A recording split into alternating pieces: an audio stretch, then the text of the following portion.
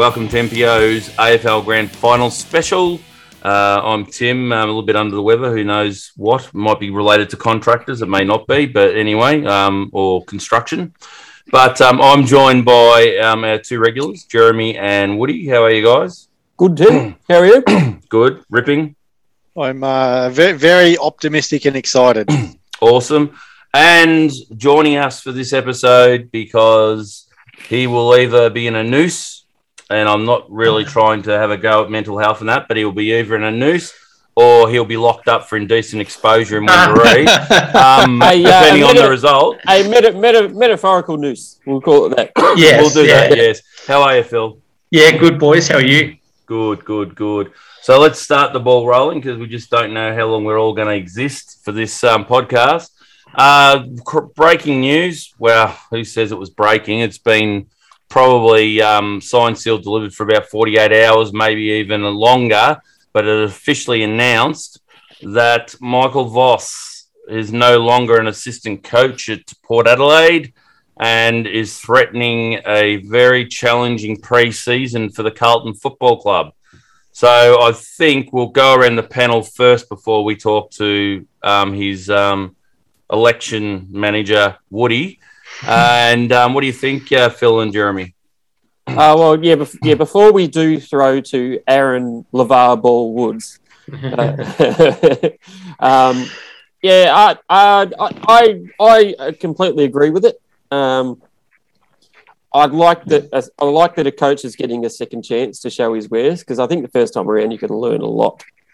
So I think he'll be better for it, and I think he'll be able to, with the experience that he's had in winning and whatnot, to motivate the boys maybe a little bit more than the previous coach did. Fair, Phil? Yeah, I think it's fair, mate. I think it's a really good appointment. And let's not forget, we won't go into it too much, but I think there'll be a few more dominoes fall with regards to assistant coaches. So I think Foster's going to have a good crew around him as well. And I don't think there'll be no more games gifted to players at Carlton under Michael Voss's watch, that's for sure. Do we think Scarlett, the thug, leaving Geelong's coaching list is it for a break, or will he possibly appear somewhere else? I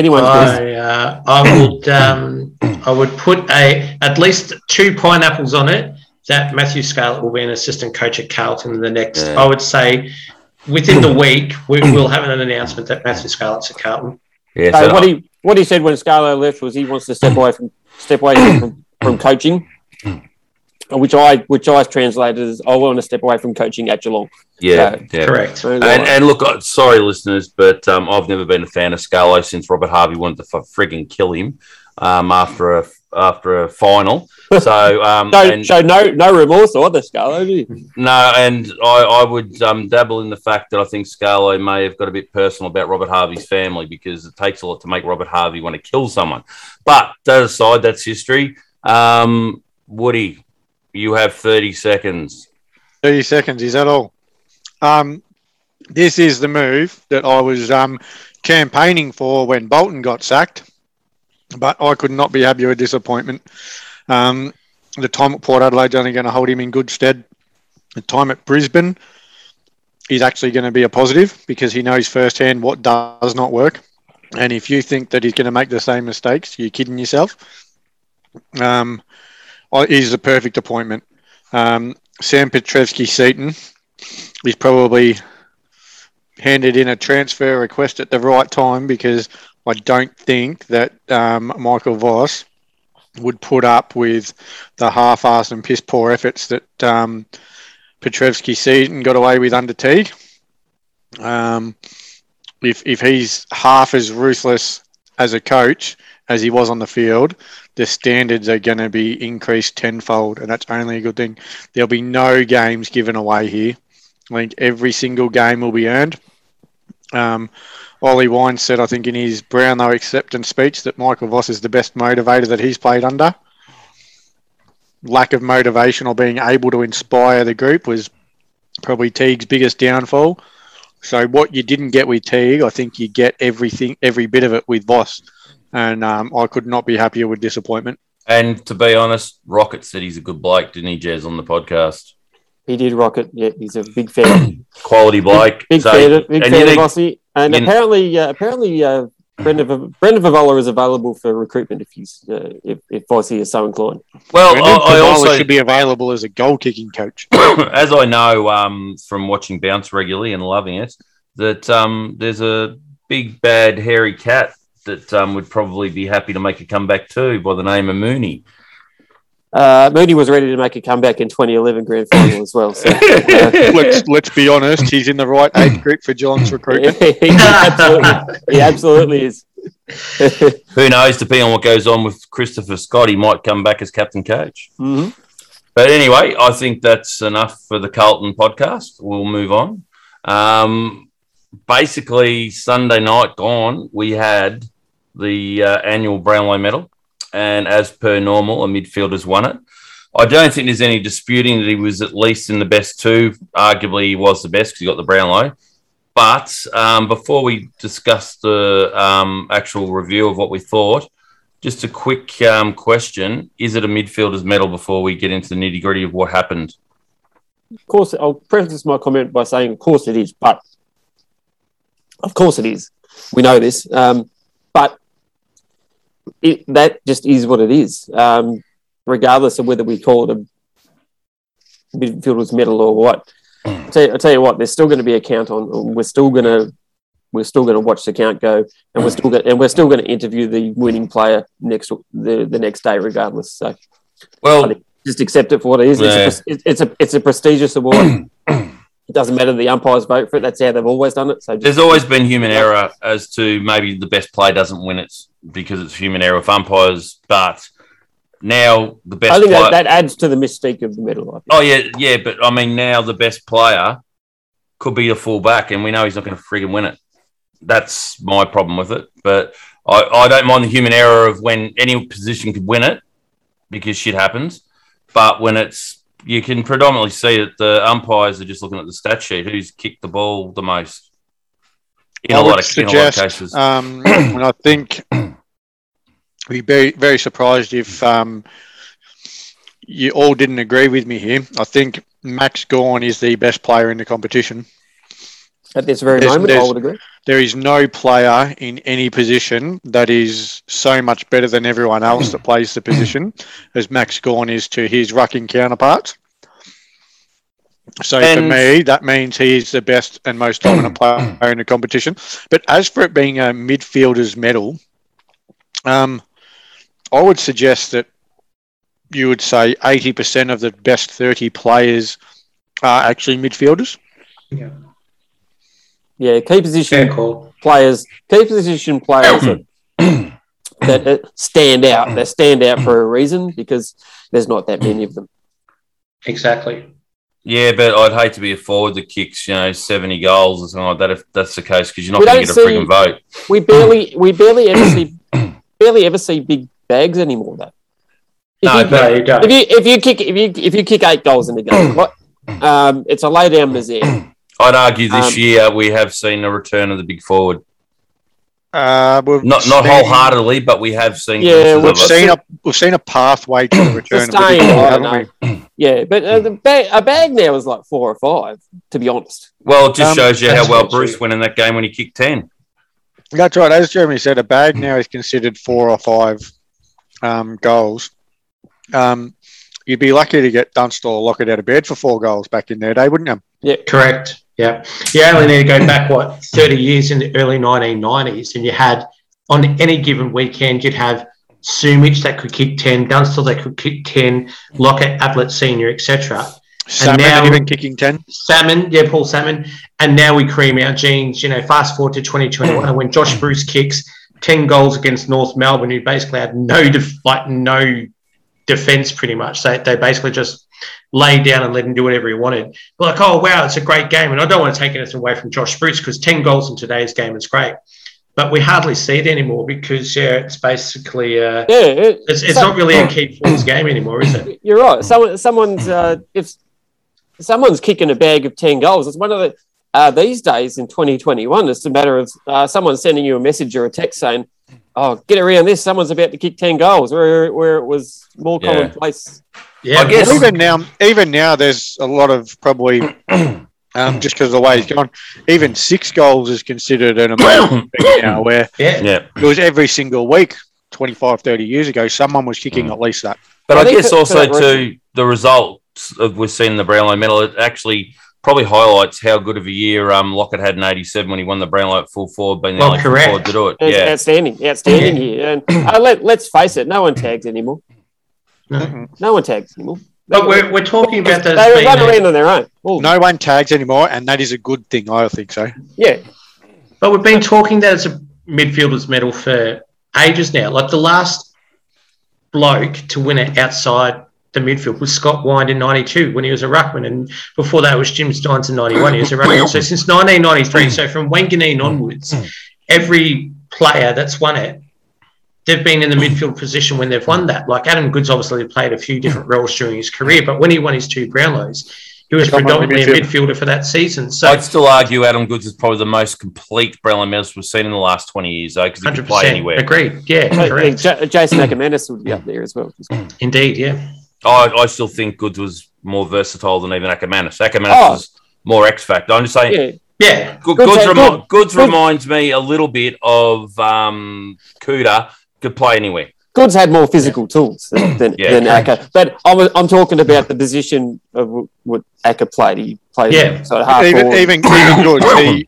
He didn't win his Brownlows as a ruckman or a forward or a defender, which he played all of those better than most guys played. And those. Won his Rising Star Award as a ruckman in '97. He did them as a midfielder, didn't he? Yeah, correct. And I guess you could always argue that technically a ruckman's a midfielder anyway. He's just the big midfielder. That's pretty much what Max Gawn is, just an extra mid. That's correct. Max Gawn's almost a taller Cox from a few years ago. Just a tall midfield. And you would be mistaken for thinking Luke Jackson is an actual midfielder because he runs and moves like one. That's correct as well. Yeah, and maybe this is the way the ruck roll's going to go. There's probably, we might have seen the death of just a pure tap ruckman now. Like you need to be able to run, go forward, kick goals or whatever. So the role of the ruck could be changing as we watch over the next few years as well. But even Father Time at St Kilda, the tap ruckman rider, I know he's getting on in years, hence why I call him Father Time. But even he's always been a bit of a possession getter anyway. Correct. Yeah. And you can run forward, and you can run and be athletic and go forward and kick a couple of goals, and still actually get your butt handed to you.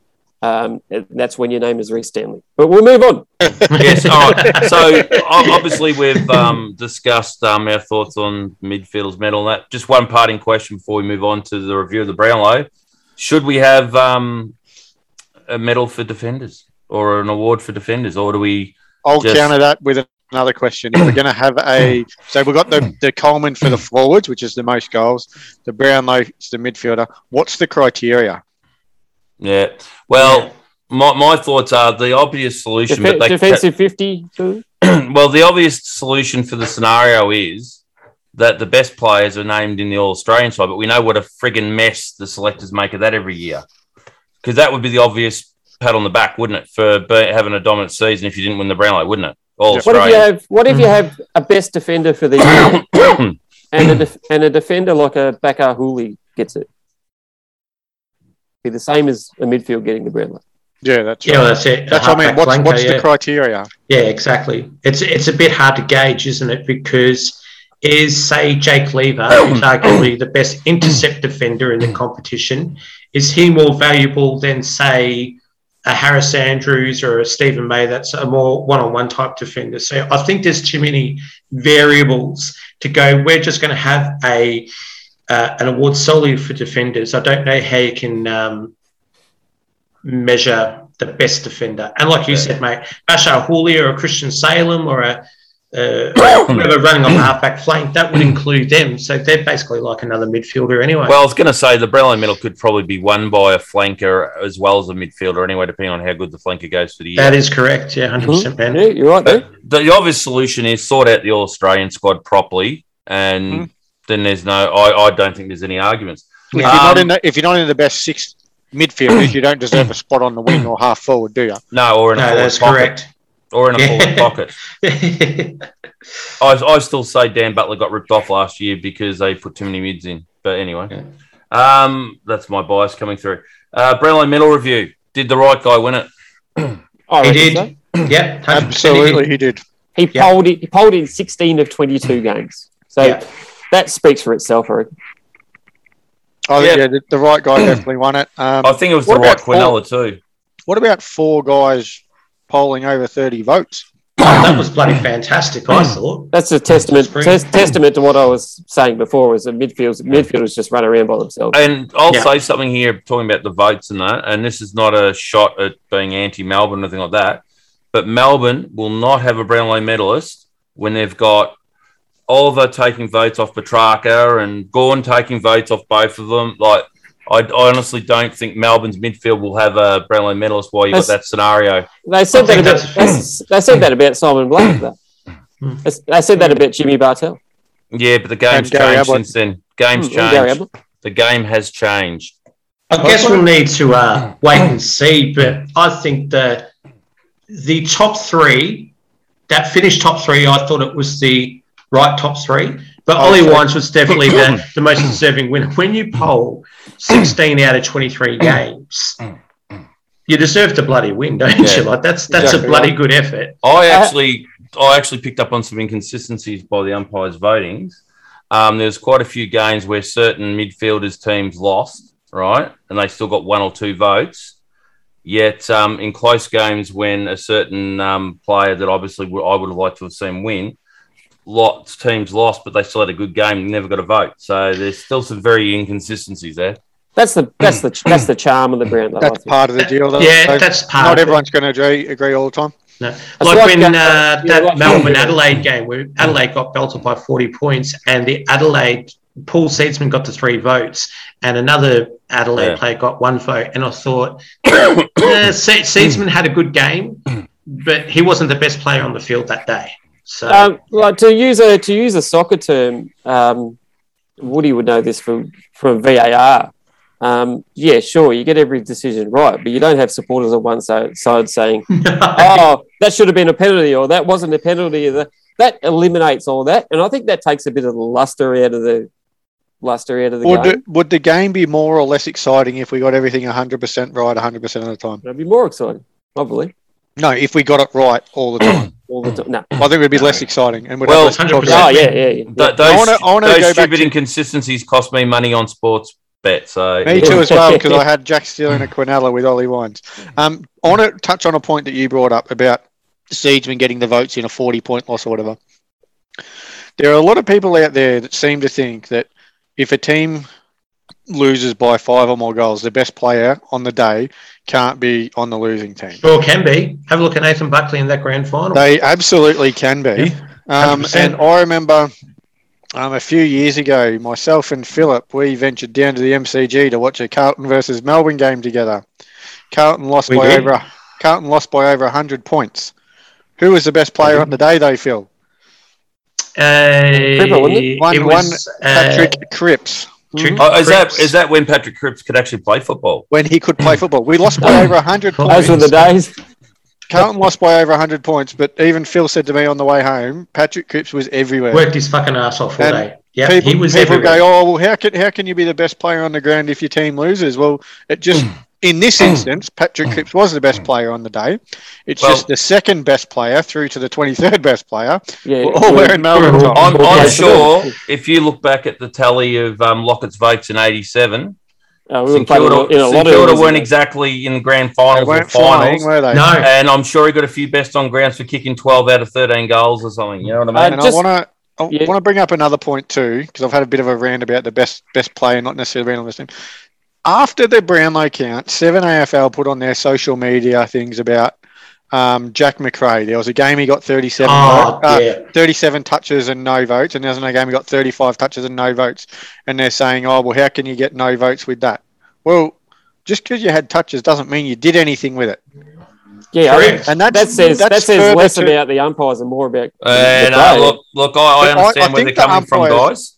The umpires actually, I believe, before they give their votes actually get given the stat sheet. Yeah, and Now, I believe that skews the votes. funny you say that. I was just before you go, Jess. Yeah. I reckon those Western Bulldog supporters are playing the Tom Mitchell rule. Yep. I think so. Yeah. Yeah. Just Yep, I think they are, definitely. one more important question on the round though before we move on. Southern Riverband guys, how did you rate their performance? Bon Scott spoke to me when I did a bit of a seance, and it wasn't nice. It wasn't pretty. You think he was when you think Meatloaf was going to be the worst entertainment on the AFL-esque broadcast, that band, I don't even know their name, mate. I'll try to just Southern itch it out of my memory. Who do you think was the best performer on the night? Certainly not Southern Riverband. I will tell you. Abby Holmes performed pretty well. I was going to say Jackie Felgate for me. Yeah. My response to your Jackie Felgate is I'll raise you a Mel McLaughlin. But anyway, that's She wasn't part of the Brownlow coverage. I don't want to deviate too much, lads, because we're obviously pressed for time. But there is a bloke that polled 30 votes on Sunday night. He's only 21 years old. He played in a team that finished 13th on the ladder, and that's Sam Walsh. Like you mentioned earlier, mate, you don't, even when you're in a losing team, you can still get votes if you're good enough. And he is good enough, and he's only 21 years old. And no wonder why you have got a laminated poster on your ceiling of him, Woody, because if I was a Carlton fan, I would not need my Pornhub subscription. I'd just be watching highlights of Sam Walsh. He's an absolute Do you remember, beauty, that player. I love him. a few years ago before we drafted him, Yep. Wayne Carey was saying, Carlton should change their number one pick, trade their number one pick for guys like Thomas Bugg and package up a few of those players together. Yes. It doesn't matter how many players you package together. If they're crap players, it's just going to be a crap package. Do you think Sam Walsh played in spite of David Teague last year? He'd be playing really well. In effect, saying "fuck this guy." This guy, screw you. I'm going to get 30 off 5 touches. That's right. The challenge for Sam Walsh is to back it up. So, and I'm sure exactly he will. right. 100%. Exactly right. But there's nothing to suggest that he won't. No, so far each year the graph is trending upwards, but he needs to continue But to back it up. the graph was trending upwards for a certain Carlton captain for a while. It was indeed. It just seemed to anything me. can happen. It seemed to me that he was just so pissed off about playing on the team. And the thing is, he was so motivated. The thing is, too, now next year, not that he hadn't been noticed, next year he'll get a lot more attention.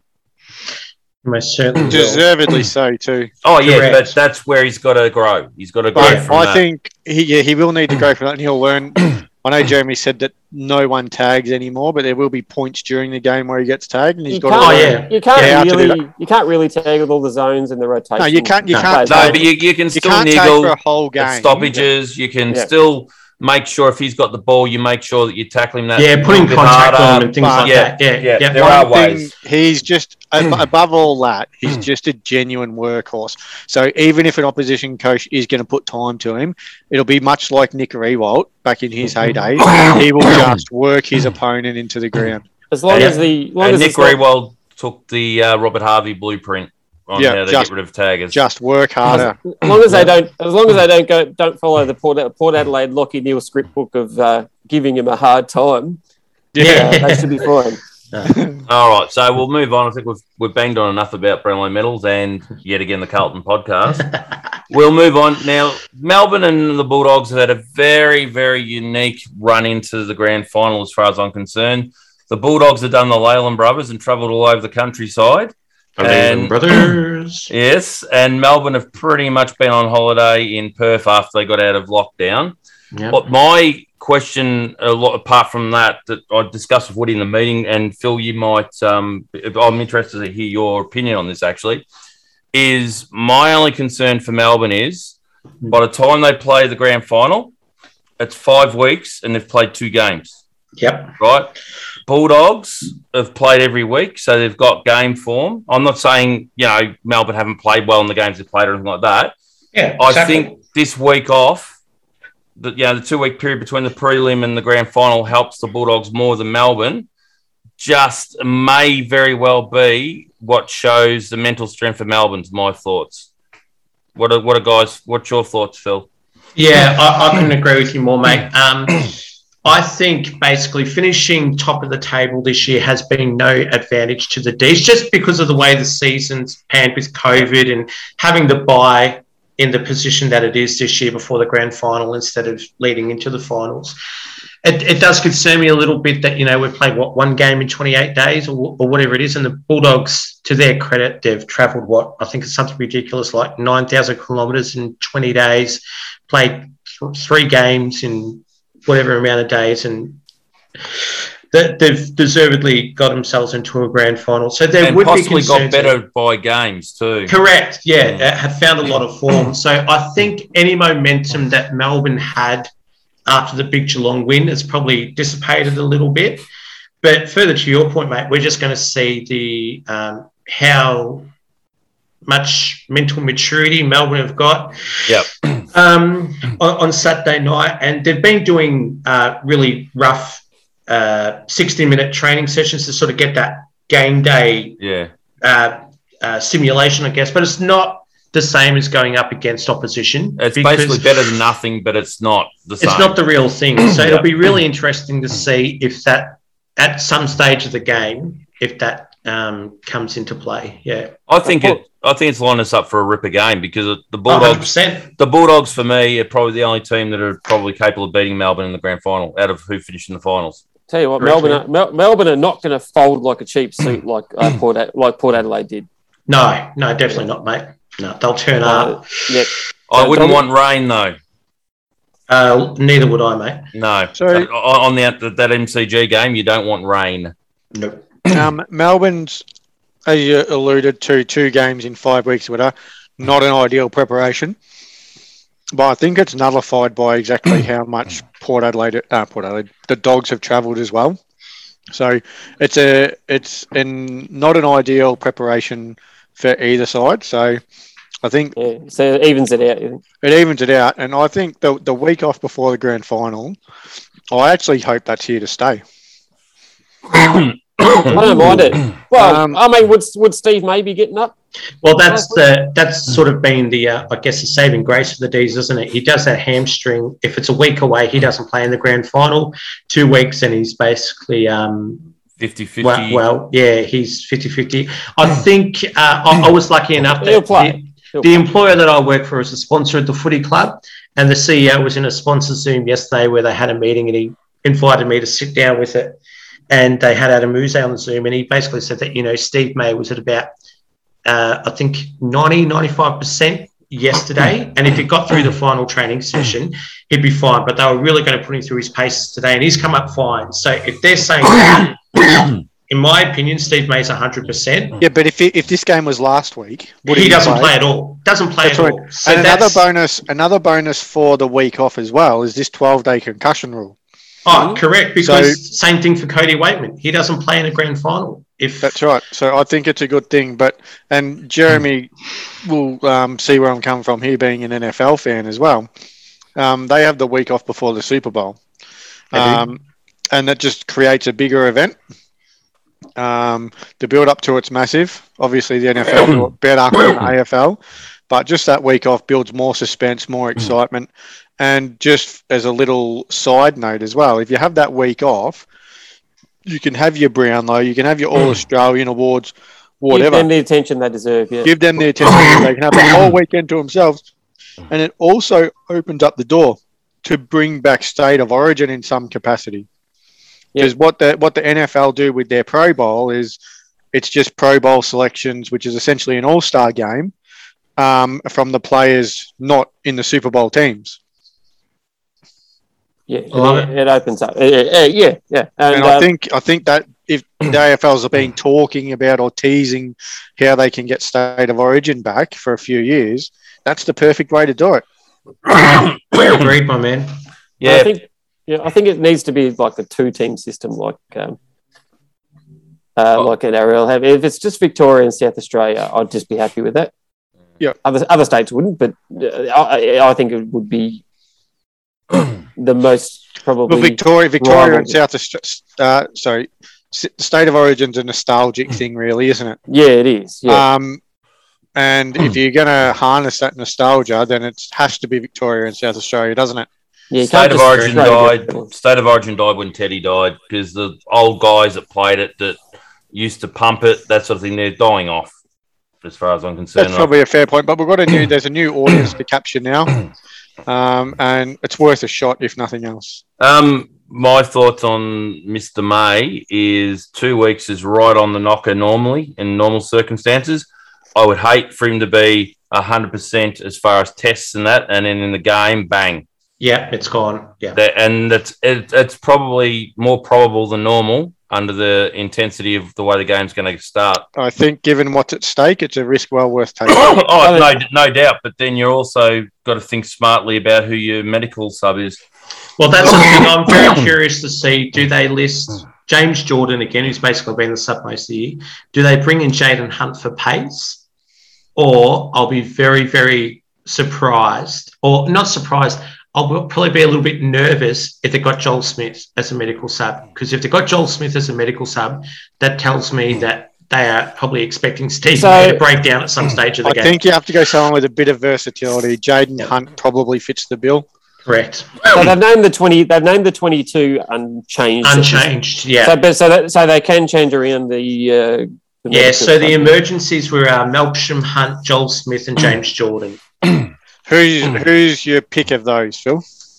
I'd love to see Jaden Hunt just because, like you said, mate, he offers a bit of versatility. He has go forward, go back.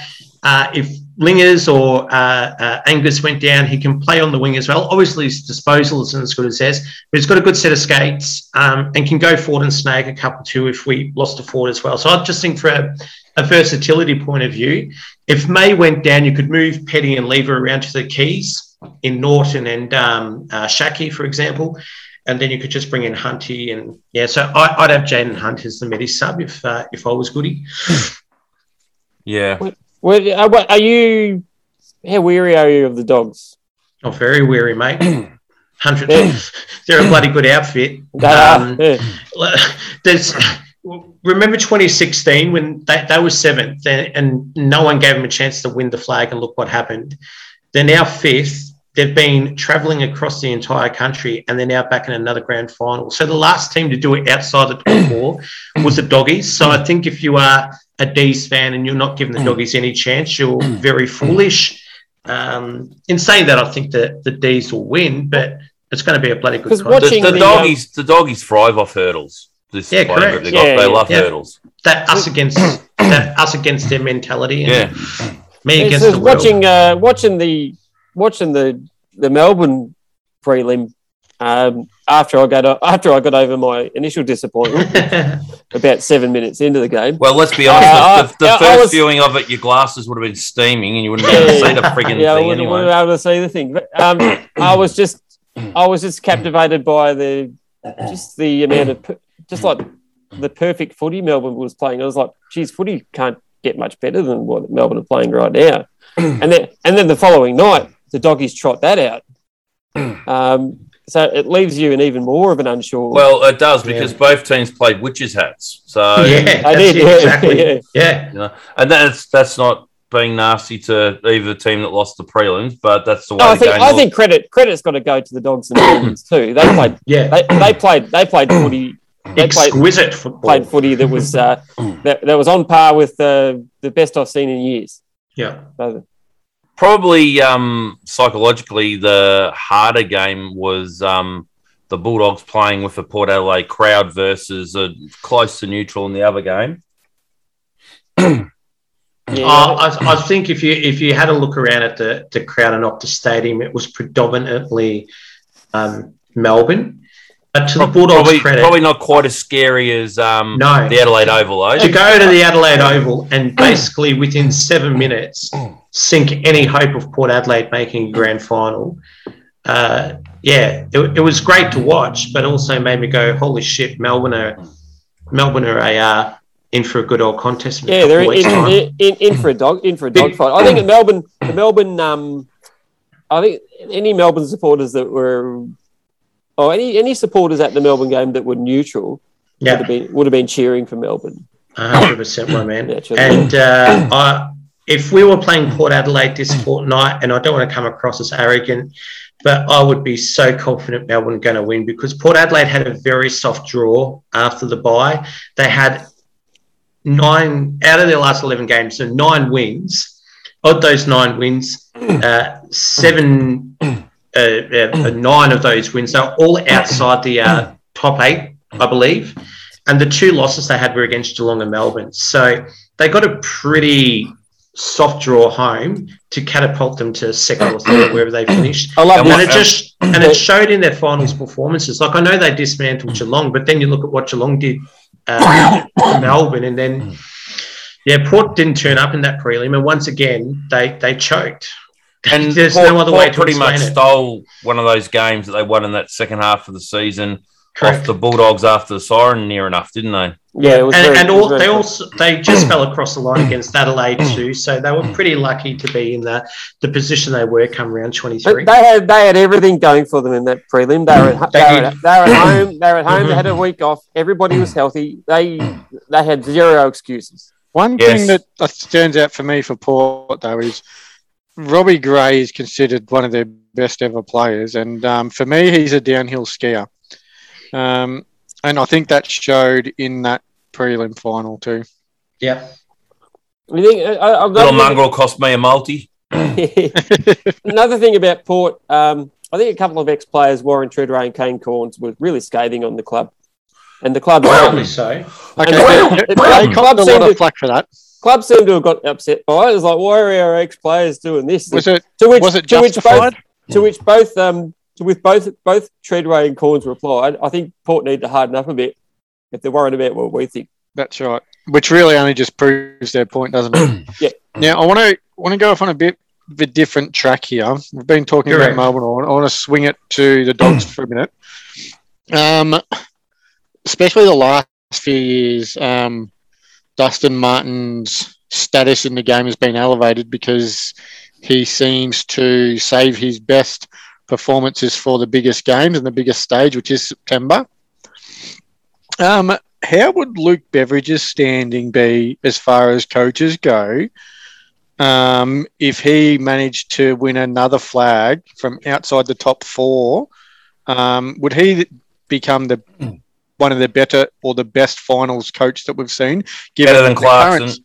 Given that the current system is stacked in the favour of finishing top 4, and you're not meant to be able to win it from outside the top 4. Imagine if Bevo won 4 flags. How would that go down?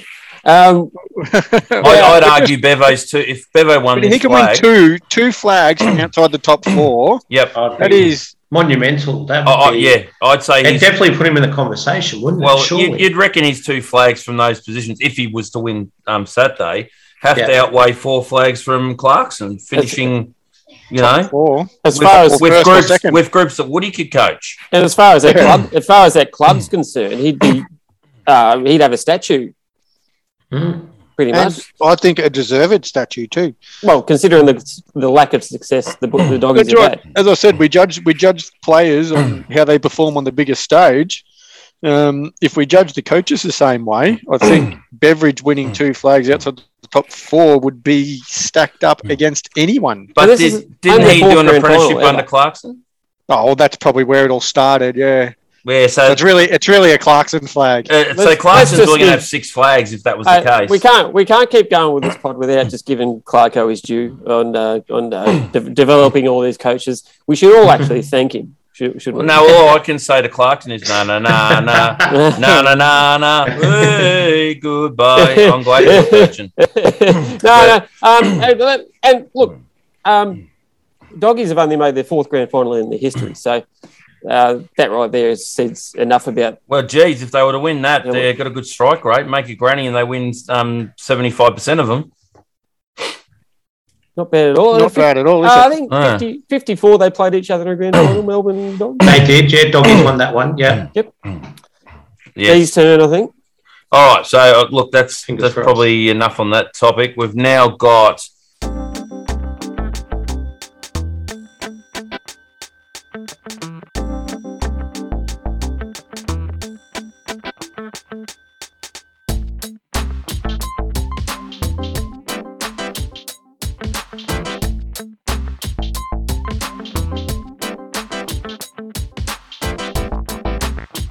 2 players from each club that goes under the radar. We're going through just the 2 grand final. Two grand final teams, 2 players that don't get the accolades but do their job compared to the Bonts and the Petrarcas, those sort of guys. So do we want to go around? We'll give Melbourne first, and then everyone will give their 2 from Melbourne, and then everyone will give their 2 from the Dogs. Yep. You so start. Go, Tim. Oh, me? No, I'm going to have a coughing fit. All right.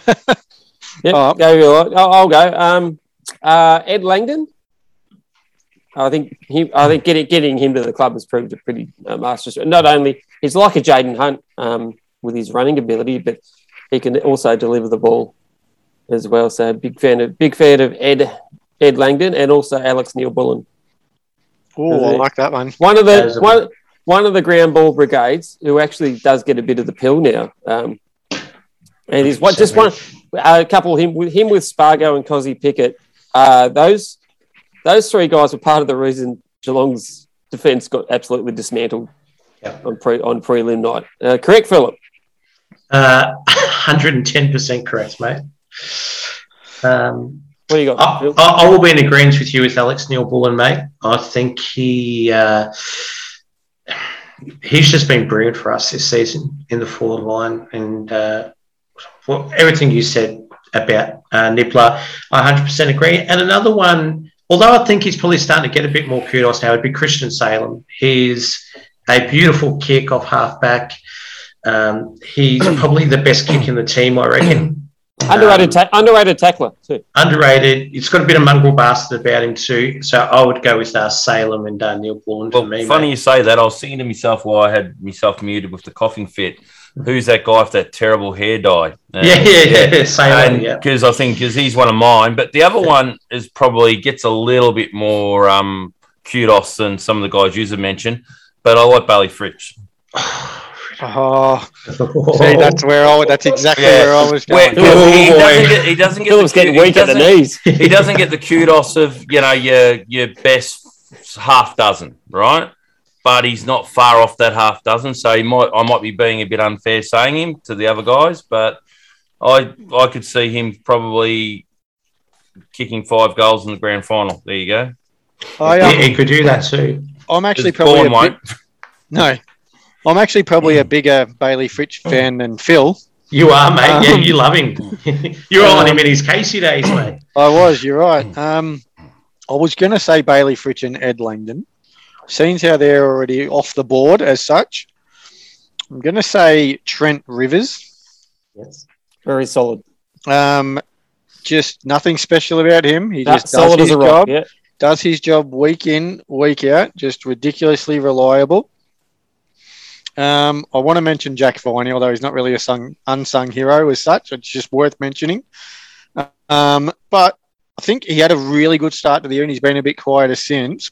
But I think a guy that could really have a big impact is James Harmes.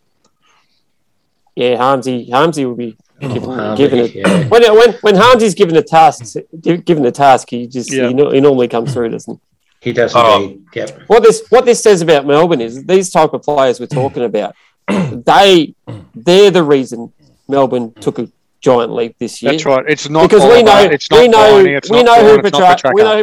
who Petrarca and Oliver and that is. It's because of these players. That's why Melbourne made the leap. All right. So there is another team playing in the game, and it is the Western Bulldogs. We haven't talked about the Dogs at all. The artist formerly known as Footscray. Footscray. Yep. We'll go with Jez first. All right.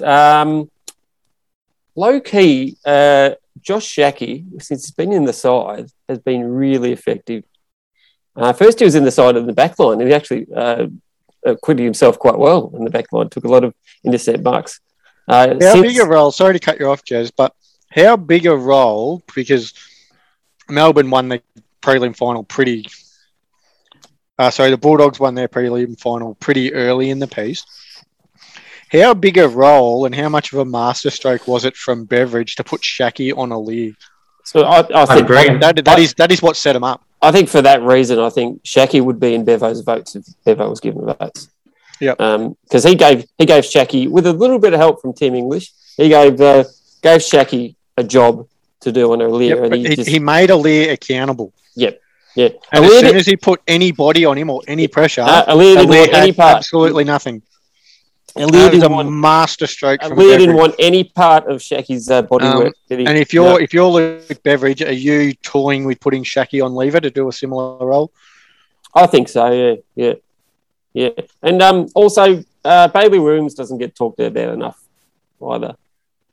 Gets a lot of the ball and delivers it very well.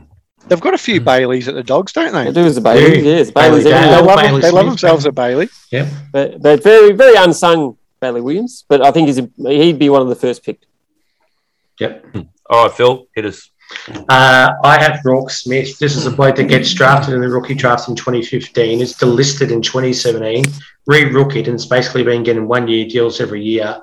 And he's cemented a spot on the side. And I just think, he just plays a role. He just does his job week in, week out. He's severely underrated, I think. And my second one's Mitch Hannon. This is a bloke that could just be like Frida. He could easily come out Saturday night and kick 5 goals off his own boot. He's a very, very solid player when he's on. So it'd be Mitch Hannon and Rourke Smith for me. All right. For myself, I know he's come from another club, but I believe he has to get under the radar and do a number for the Bulldogs to win, and that's Stephen Martin. I think he's a key. He's the key to the car for the Bulldogs. If he can do a bit of bashing and crashing and that into Gawn throughout the 4 quarters, it may go positive towards sort of nullifying him a bit. He'll give much more of a run around than Reece Stanley. Yeah, Martin will jump into him and whatever, and that's what he's got to do. He's got to make Gawn earn his possessions, his taps, etc. like that. And probably the other guy that gets under the radar a bit is, I'm just looking. Oh, geez. It's a hard one with the Dogs because they're all pretty consistent. I'll actually go on another limb on someone else who has to perform to win. I'm going to go off Keith.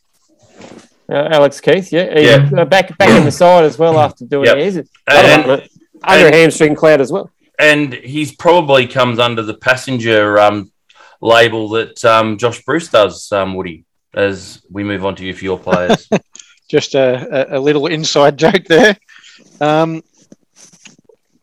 I'm going to just start off by saying I'm not going to pick him as one, but a guy that's been doing it for a few years for the Dogs that's finally got some recognition, one T. Liberatore. He's finally getting some recognition. If he plays well, the Dogs play well. Yep, absolutely. He's their Liam Picking these days. But I was going to go with Alex Keith, but Tim's thrown him out there, so that's fine. A bit bittersweet for you seeing Mitch Hannon line up against the D's, Phil? Yeah, it is, mate. I think Frida and Hannon were playing that same sort of role at the club, and to a lesser extent, Melksham. So I think he got an offer from Melbourne, but a better offer to the Doggies, so you can see why he left. So yeah, it's bittersweet because I rate the guy. He's still a very, very good player when he's on. He's been excellent for the Dogs. Yeah, 100%, man. I'll say first up, Bailey Dale. He is a delight to watch. Really, I love the way he plays. And you can't not pick a Bailey out of that squad. No, that's right. There's like 17 of them to pick from. But yeah, Bailey Daly, he can do the job in terms of one-on-one and win the contest, but he can also rebound and give drive off the back 50. He could play in all 3 parts of the ground. I really think he could. And another one, he's been at the Dogs for a few years, but started off at Hawthorn, Taylor Duray. Just a solid stopper. He does his job. He gets given a task and he does it. That's right, but you can't get to grand finals without guys that just do their job week in, week out. I think that's what Taylor Duray does, and that's why they're both where they are. I think that's where in the years of like 2015, 16, where the GWS Giants fell down. a bit. They didn't have those guys. They No, they had their stars, but not the guys willing to just grind it out. Yeah, they had too many guys, and I think that was part of the downfall. Yeah. Note to self: if I'm ever playing in a cricket team with Woody, don't let him have the score sheet, the scorebook, because he gave us 4 players. Yeah, correct. He can't add up. No. I said I'm not nominating these guys. I just want to mention them. Just pump them up a bit. Yeah. Either way, we'd be confused at the result. We're probably on one scorebook won by a run, and on the other lost by 20. But anyway, it doesn't matter. It's just like a UFC judges scorecard, really, isn't it? No different. No different at all. So we've come to the final couple of discussion points, which is like any good old grand final podcast: who's going to win and why, and then the prediction for the Norm Smith medal. So I think we'll hold Phil off for last, seeing he's got a vested interest in the game. I think that's fair. I'll start with mine because I'm not going to put too much thought into it. Who wins for me? Bulldogs just. Why? Because I've got a little 10-year-old that barracks for them, and I, in all honesty, that's what I mean. Like, I agree with Sam and Don on their podcast. It's a fool's game trying to predict the winner of a grand final, but that's why I would be picking the Bulldogs. And also, they have had hurdles before, and they've got to the Holy Grail. Jeremy? I think I've also probably got personal selfish reasons because a lot of people who are very close, near and dear to me are staunch Melbourne supporters. I'll be going for them. Melbourne by about 25 points. And I'm not going to muck around with trying to throw a left field Norm Smith medalist in and just go with the obvious. It'll be Christian Petrarca. You reckon that's the obvious? All right. Yep. Over to Woody. As Tim alluded to, and Jeremy a bit as well, you generally, as a neutral going into these games, it is ridiculous trying to pick or saying this team will win, whatever, but everyone's got generally some sort of sentimental reason. For that, for me, it's Melbourne. One of my best mates is a Melbourne fan. He died about 5 years ago. He would be absolutely pumped to see them playing this week, so I'll be cheering them on for him. I actually think they'll do it comfortably in the end. So I've got Melbourne by 32 with Jack Viney winning the Norm Smith. Paying $21 on Sportsbet. See, my only thing about it is I don't think it's going to be a comfortable win, whoever wins. So I think it's going to be as tight as a fish's ass. You may well be right. Phil? I think Woody's just basically read my mind. I think D's will win. I don't even want to give a margin. I'll just say the D's. I just can't call it. It could either go a few ways out. I think it doesn't matter if they win by 60 points or 1 point, does it, Phil? No, at the end of the day, I'd be happy for them to win by a point. I'll just go. Ron Barassi was our last premiership captain. He wore 31, so I'll say D's by 31. But I'm with you, mate. There is a bloke that plays for Melbourne, and in his last 2 finals, he's averaging 30 touches, averaging about 18 contested possessions. That's Jack Viney. Since he got to the club, all he's ever wanted to do is bring success to the football club. He is built for September footy, and I'd be very surprised if Jack Viney doesn't have a Norm Smith medal around his neck on Saturday night. I didn't mention my Norm Smith medalist, and if the Dogs win, I actually think the Bont's going to pull his finger out of his ass. I think he'll pull his finger out of his ass, and he might kick 4 goals from the midfield. Yeah, he could easily do that too. Yeah, none of us will be surprised to see that happen. No. If it happens, do you reckon in presenting the cup, you might see a couple of tears in Gary Lyons' eyes? I reckon you might see a couple of tears in Gary Lyons' eyes. What are the odds? What are the odds? Does Sportsbet have a market for Gary Lyon to not even hand over the cup and just keep it himself? That'd probably be about $1.20. Or Gary Lyon to celebrate and sing the song with all the players and not even get off the stage. See, why William Brownless did just that? I must be a mongrel because I don't see the wonderfulness of Gary Lyon being the guy who gives the cup. To be honest, No, I think I think there's some others. Half because he's there, I think. Yeah, I think there was really no one else that was a prominent Melbourne person that was in Perth. I don't know that for a fact. But... Two of the ideal guys for it is either Ron Barassi or Neil Danaher. Yeah, I don't think they could get him over to Perth because I guarantee, ideally for me, what I would have loved was for Jimmy to still be here and obviously Jim Steins to hand the cup over, but that's obviously impossible. Well, so I was going to say the perfect one, Phil, while you're on that tangent, is another guy that's not with us any longer, probably Melbourne's greatest player. So it's a bit of a shame as a D's fan because probably all the ones that are deserving of handing the cup are no longer with us. But if it was in Melbourne, I would guarantee that it would either have been Neil Danaher or Ron Barassi handing the cup. Or both, which would have been a really nice touch too. Say what you want about Gary Lyon, but at least it's not Ashley Barty hanging out hand over the cup. Well, that's it too. Yeah. Well, I'm sorry, Jeremy. I actually rate Ashley Barty as a human being more than what I do Gary Lyon. So do I. So do I. Yeah. I just didn't see the point in. Well, it should be a cracking match. I would argue Ashley Barty shows a lot more heart and soul when it comes to her sport than what Gary Lyon does in his life after football. My opinion had nothing to do with Gary Lyon. It's just should have been a football person. Anyway. Yeah, all good. Either a football player or a football administrator or someone that's given to the game would have been ideal. That was my only gripe with Ashley Barty. Nothing personal against her. Sorry to go on a tangent, but mate, if and when St Kilda get there next and win a flag, who would you have as the person handing the cup? Because first of all, go on tangents. It doesn't matter. I just used that word before because I just wanted to get the Robbie Flower thing in. Yeah.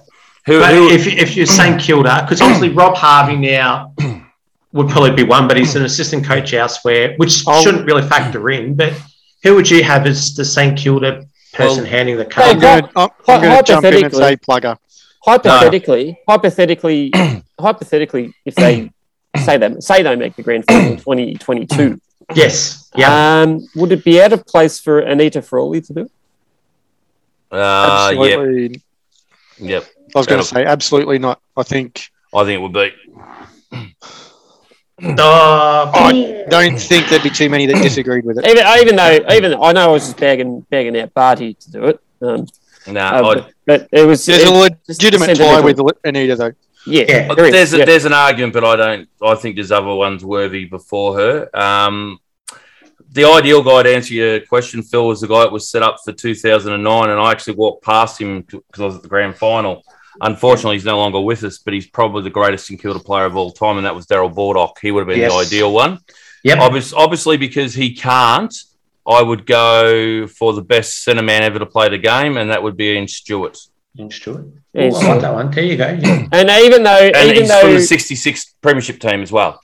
Yeah. Even though he wouldn't be scheduled to hand over the cup, I think Shane Warne would probably just force himself down there and just give it. I think if it's at the MCG, he pretty much owns property there. So he pretty much owns the G. He can go wherever he wants at the MCG. Yeah. But I don't think there'd be one St Kilda fan that would be disappointed if it was Ian Stewart or someone else from the 66 side, even if it was Cowboy Neal. Yeah. Someone from the 66 side. Because people forget, Cowboy Neal kicked 5 goals in that grand final. I was going to say Cowboy Neal. Yeah. And they always remember Barry Breen kicked the winning point. So, you know. I'm trying to remember who the Cats had. I think they had Doug Wade, I think. Bobby did it. Bobby Davis. Bobby Davis. Yeah, he did 07. Bobby Davis did one, didn't he? Yeah, Bobby Davis, Doug Wade, and I forget who the one in 09 was. Or was that Bobby? No, Bobby was 09. Did friggin' in the most recent one, did your ex-captain do it? Went to Sydney. He's at Sydney as Tom Harley. Yeah, didn't Harley do it? No, I don't. In 2011. No, that was one of them? No, that was Doug Wade. One of the ones he didn't play in, that's all. 2007, was that Billy Brownless? No, it wasn't Billy. He was standing in the players' race, bawling his eyes out. Yeah, that's right. Yeah. Yes. Well, I guess to wind up, there's been a few people made decisions to move on. One is Billy Brownless. He's no longer going to be on the Sunday Footy Show, which is a shame. That show will go drop in ratings, but it has got ratings for sure, because I think everyone loves He's still Billy. with Triple M, though. Yeah, I think he's just stepping away from television. I'm sure he'll pop up on Fox Sports with his sports bet sort of segment and that sort of stuff. But looks like he's gone. And also, I think it's very important that as a football community, we think about Neil Danaher if Melbourne wins. I thought you were going to say Clarko then. Yeah, of course. No. Neil Danaher. Yeah, well, he was an assistant under Neil, wasn't he? Yeah. But it's interesting. One thing I will say is the amount of people that say, "Oh, I hope they do it for Neil," and that do they forget the 100+ games he played for Essendon? But anyway, he's not a pure Melbourne person, but he is a Melbourne person. Is there anyone else that's leaving the game that you can or can't be at the grand final that you would love to have seen there, guys? Eddie McGuire. We've got a feel for him. Good pour a drink there for Ed. that he can't. Eddie and his sons that are his assistants. His sons that are part of his crew. My two that I would have loved to have seen in the grand finals, Ron Barassi and Neil Danaher, only because Danaher probably hasn't got too much time with us left. And Ron Barassi is obviously getting on in age. So I would have loved to have seen Barassi and Danaher there. Funny you say that. A lot of people say you will never meet a better gentleman than Ron Barassi. Top bloke. I've actually been lucky enough to speak to him in a few Queen's birthday matches, and very lovely man, very generous with his unless you're playing for North Melbourne in the 70s and you're being coached by him. Well, I know firsthand from someone I used to know that used to work at the Herald Sun when Barassi was there, and he's the sort of guy he'd hold the lift open for the ladies.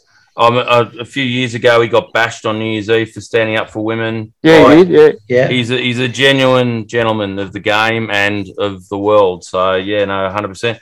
Bulldogs wise, I can't think of anyone that would like to be at the game that we would like to see at the game. Scott West. Scott West. Dougie Hawkins. Scott West is still shitty with the club because they didn't play his son. Yeah. He's in fact got a Collingwood membership now. Dougie Hawkins. I'd love to see Dougie Hawkins get up there. Dougie would be a lovely person to give him the cup because he's probably nearly the Bulldogs' greatest player not to win a cup, I'd argue. I think not that Chris Grant is undeserving because he's one of the Bulldogs' greatest ever players, but I think he was like Gary Lyon. The circumstances of that he's there and he's available because he works at the club. Yeah, but he's certainly not in my opinion, was never as good a footballer as the Hawk, but he was still a good footballer. No love for Daniel Southern. Danny Southern, there's Is he not residing in Perth now, in WA? He comes from WA, doesn't he come from WA originally? I thought he did, yeah. Oh, get him on the phone. There's still a couple of days. He could just bring out a python with him. And just while he's handed over the cup. Isn't there still a warrant out for his attempted murder of Peter Sumich? Well, that's what I was going to say. Maybe over in Perth, maybe him and Sumich could catch up and have a beer together. Instead of the band post-match, that could just be Sumich versus Southern. Celebrity death. Set up an octagon or something. Everyone that hang around. When the bare knuckle fighting championship comes to Australia, if it ever does, we'll have them as the main event. Yeah, sounds good. I reckon. I think Danny'd have him covered. To be honest, interesting. Thoughts? Ed, are we happy with the commentary team, JB? And I wouldn't. Happy is not. Is it on Channel 7? It is on 7, of course. Yeah. No, we're not. The question is, well, there you go. Do you give it a pass more so than being happy? It's not. They're not. It's Hodgie, Abby, BT, and Jimmy Brayshaw. Daisy, is she part of it? I don't know, actually. I don't think so. Not sure. Yeah, I know. Seeing it's in WA, surely they could have got Dennis to come in for a one-off final hurrah. Yeah. Hey, if the How great, ambitious that. if the, Gun barrels straight. if the Southern River Band, if the Southern River Band are anything to go by, we're in for a rollicking grand final. What I will say is, considering it's Channel 7, thank the Lord that they did not give us Basil Zemplis. Because I tell you what, that guy makes your ears bleed. I was sick of hearing his voice on Brownlow night. Do not speak too soon. I'm sure Basil, that's right. I'm sure Basil will be part of the coverage in some. Oh dear God! He'll be up in the rafters, where they do all the friggin' you can pay to abseil down. They'll have him up there. Who would be the best caller? Who do we have then, lads? It's a bit of a conversation piece. Who'd be the best caller? So obviously we apparently get our best umpires to officiate. Who'd be the best caller that we have at the moment to call the game? Well, I'd say I'm a Bruce lover. I love Bruce. So I'd say. Are we talking just Channel 7 or in general? Nah, of all the callers, radio, TV, whatever. I'll give you Stephen Quartermain. Oh, yes. Anthony Hudson. Jared Waitley, and Peter Donegan. Oh, that'd get me rigid listening to that. I've got to say, especially Hudson, Anthony Hudson. To think that he's been doing it for nigh on 24 years now, whatever it is. He's a beauty. I think if he was still with us, Tim will agree with me here. Clinton Grivis. Oh, mate, by the length of Flemington Straight. Yeah. He was going places he wouldn't even be. If he was with us, he wouldn't be with us, if you know what I mean. He'd be over in the US or somewhere. Yeah, in another strategy. On to bigger and better things. I'll go on a limb here. I would sooner Eddie Maguire over the guys that are on the Channel 7 one. Eddie Maguire is actually a good commentator if it's not a Collingwood game. Yeah, he's actually a great caller, And I'd be happy with that. And he anchors your commentary. And it's actually to me, it's a breath of fresh air compared to listening to Bruce for 40 years or whatever it's been. Yeah. Over under. How many times in the pre-match interviews is somebody going to say they're going to crack in? Over under 4 or 5. Over. Over, and you could 5? Triple that for them saying he's got a great story. Oh yeah, like Andrew Cracker had the great story. Yeah. And are we of any chance of a roaming Brian, or is he buggered up with COVID? Geez, you'd hope not. No. I'm wondering. I like how everyone just went quiet. Then that got the exact response it deserved. Perfect. I'm trying to think of some over and unders. You know why most people talk to him on the Roman Brian? Because they're all frigging shit scared he's going to hook them. But I do like that one. It's a good story. What I will miss is Bruce McAvaney doing some commentary. Yeah, so he's a good player, isn't he? Or that was a good kick, wasn't it? They're the ones So you'd miss Bruce McAvaney doing that, would you? It was sarcasm. Straight over your head, that. I'm one of the rare ones. I'd hate it. I'm one of the rare ones. I've never rated Bruce. I still love Bruce as a caller, and I think the telecast is less if they're not. You know, one thing we learned about Bruce this year, he may have lost a couple of yards as a footy commentator, but as an athletics commentator, he's still at the top of his game. Oh, and horses. God, gee, he loves the ponies. No offense with the athletic side of things. They had him well supported in everything he commentated. They did, but he still knows his stuff. How many over under? How many VFL players do you see wanting to get their beak on TV? When they're 27. When the players getting interviewed after the game. I'll go. What was the over under? I'll say over under 6 or 7. I'll go under. Under. We overlooked one great commentator of the past too, guys. That would have been Jim Moffat. No, Tim Lane. Yes, Tim Lane, still very, very good. Yeah, and a Carlton man, but you wouldn't know. No, and that's the thing too. Even with Anthony Hudson, he's a Geelong supporter, but you wouldn't know it. You wouldn't know it. Stephen Quartermain's a Hawthorn man. You wouldn't know it. No. So with Jared Waitley being a Geelong man, wouldn't know it. Very, very good at what they do. Probably the one guy in all sports media that's now retired that a lot of people scratch their heads for years to try and work out who he barracked for, and that was Mike. Yeah, Mike Sheen, Melbourne, yeah. Robert Walls, actually, no. Yeah, I'm pretty sure you know, particularly if Carlton plays. Very much so. Wolsey would never hold back on Essendon criticism when they were playing Carlton, and he was trying to hide it like he was sneaky as well, but everyone just saw through it. He was actually a good commentator. He was, and especially when Channel 10 had the rights. Yeah. Sometimes he'd forget he was a commentator and think he was a coach, and someone would do a really poor effort, and he'd just lambast them.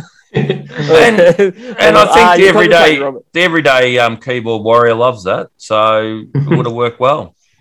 I'd go as far as saying when Channel 10 had the commentary, for free-to-air coverage, they probably have had the best commentary that we've had. Well, they had Hutto and Quartermain at the time as well. Yeah. Robert Walls. Like, Leo Barry, you star, like all that sort of stuff. It's, awesome. Yeah, they did. Very, very actually, speaking of Leo Barry, you star, just quick question without notice. What is, let's go the last 25 years, the most memorable grand final moment? Just one play. There's only one play, and that's Max Rook. Max Rook commandeering the drivable stretcher and just driving that around post match, and then the paramedics coming up to him. And let's bring it back between a moment between the first and the last slide. To me, the best grand final moment, and I hate the team, but I love the pie eater, was Stewie Dew in that grand final where he had that third quarter of just magic. Yeah. Geelong never thought he was going to be a factor, and he... I'll see your Stuart Dew and raise you a Gary Ablett, Maddie Scarlett Topak into Trav Varco, into Paul Chapman snap. What were the odds on Jeremy naming a Geelong moment, do you reckon? Well, at least I was neutral. They're the ones most vivid in my memory, I suppose. Yeah.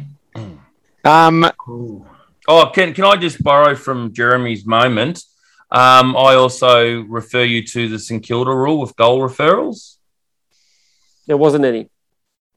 There is now because of that game. Fantastic. Tom Hawkins hitting the post. Yep. And blind Freddie. Would he even seen it? That's right. I did. That's fantastic. I for one am glad they got that rule in. So I'm just as glad we've got the 2009 Premiership Club. Yeah. So there's a few moments that stand out. So there's obviously the Leo Barry. Yep. There's the Malcheski goal. Probably Ackermanis kicking the goal over his head against Collingwood. But for me, Heath Shaw-Smother. For me, and this is there's a one moment in one game where you could just tell from that moment on that one team was just not going to win. And that was when you could count out Sydney when Tom Boyd slotted one from the centre square. Well, I never made BT go FUCK live on air. As soon as Tom Boyd kicked that goal, you knew that there was no coming back for Sydney. I tell you what, quietly, the bloke should have a Norm Smith medal. He only played one good game in his career. If you're going to play your best game, you may as well make it on the big day. Honourable mention, and the player's name escapes me, but you lads will know. The West Coast Eagles player that beat Collingwood with that... Dom Sheed. Yeah, that was magic. And anyone that can beat Collingwood on, near enough close to the last kick of the game in a grand final... The only reason... Let's not forget, the only reason Sydney won in 2012, not the only reason, but a big reason, is Nick Malcheski kicked a just impossible goal from the boundary in the first quarter. Kicked the first and last goal in that game. And then, absolutely. And at the end of the game, just decided to screw one over his shoulder. This is a backman with about 8 seconds to go, or whatever it was. Well, to quote the great 2010 grand final, 2011 grand final performer in Meatloaf, Woody, you took the words right out of my mouth, because my sort of emotional one, I guess, is when Leo Barry took that mark, because my old man's a Swans fan, so he had a stroke that year, was lucky to be alive, and then for him to follow a club for 55 years and see him just be a laughing stock and move from South Melbourne up to Sydney when they went broke. And there's only 2 times I've seen my old man cry, when we had to put the dog down and when Leo Barry took that mark and the siren went. That just goes back to what I said before about neutral fans picking sentimental reasons. Yeah. So as you said, your old man had a stroke that year. Sydney won the flag. If Melbourne win the flag this year, I think you're going to have multiple strokes. And multiple tears as well. My one was exactly that Tom Boyd moment when he kicked that goal from outside 50. You just knew it was game over, and the Doggies are going to win their first flag in what was it, 52 years or whatever it was. And funnily enough, two out of my 3 children were born in years which Geelong lost the grand final. So, I think they lost a prelim in 2010, actually, and also probably 2014 as well, just quietly. So, just for those playing at home, kids ruin everything. Yeah, they weren't born in years which Geelong wins the flag. That might also, if you can do mathematics, just tell a bit of a story. Yeah. Going back to 2016, I always remember Liam Pickens' efforts during that game. They were immense too, man. Yeah. And they were when the game was still in the balance, and he chimed in and started kicking goals. He was the best way. He's the best example of what drove the Bulldogs that year. He had Ticker to share. That guy, he had a huge heart. I think just want to say I was a bit harsh on Tom Boyd before because he only played the one good game. But my point was he had a very, very, very much maligned career. It was a bloody important big game. He picked the biggest occasion to play his best game. Also, he absolutely should have a Norm Smith medal to show for it. How many stick to our structures are we going to get to? Probably, I reckon about 30 of those. 30 of those, yeah. Yeah. I'm going to stick. I would take the over. But I think with the 2016 grand final, you can make a case if you weren't a Sydney fan, you're going for the Doggies that year. Just but the story about it was such a good story because it was the first flag in 52 years. So if you weren't a Sydney, 52 years, and so if you weren't a Swans fan, you're probably on the Doggies that day. And Melbourne are looking to break a 57-year.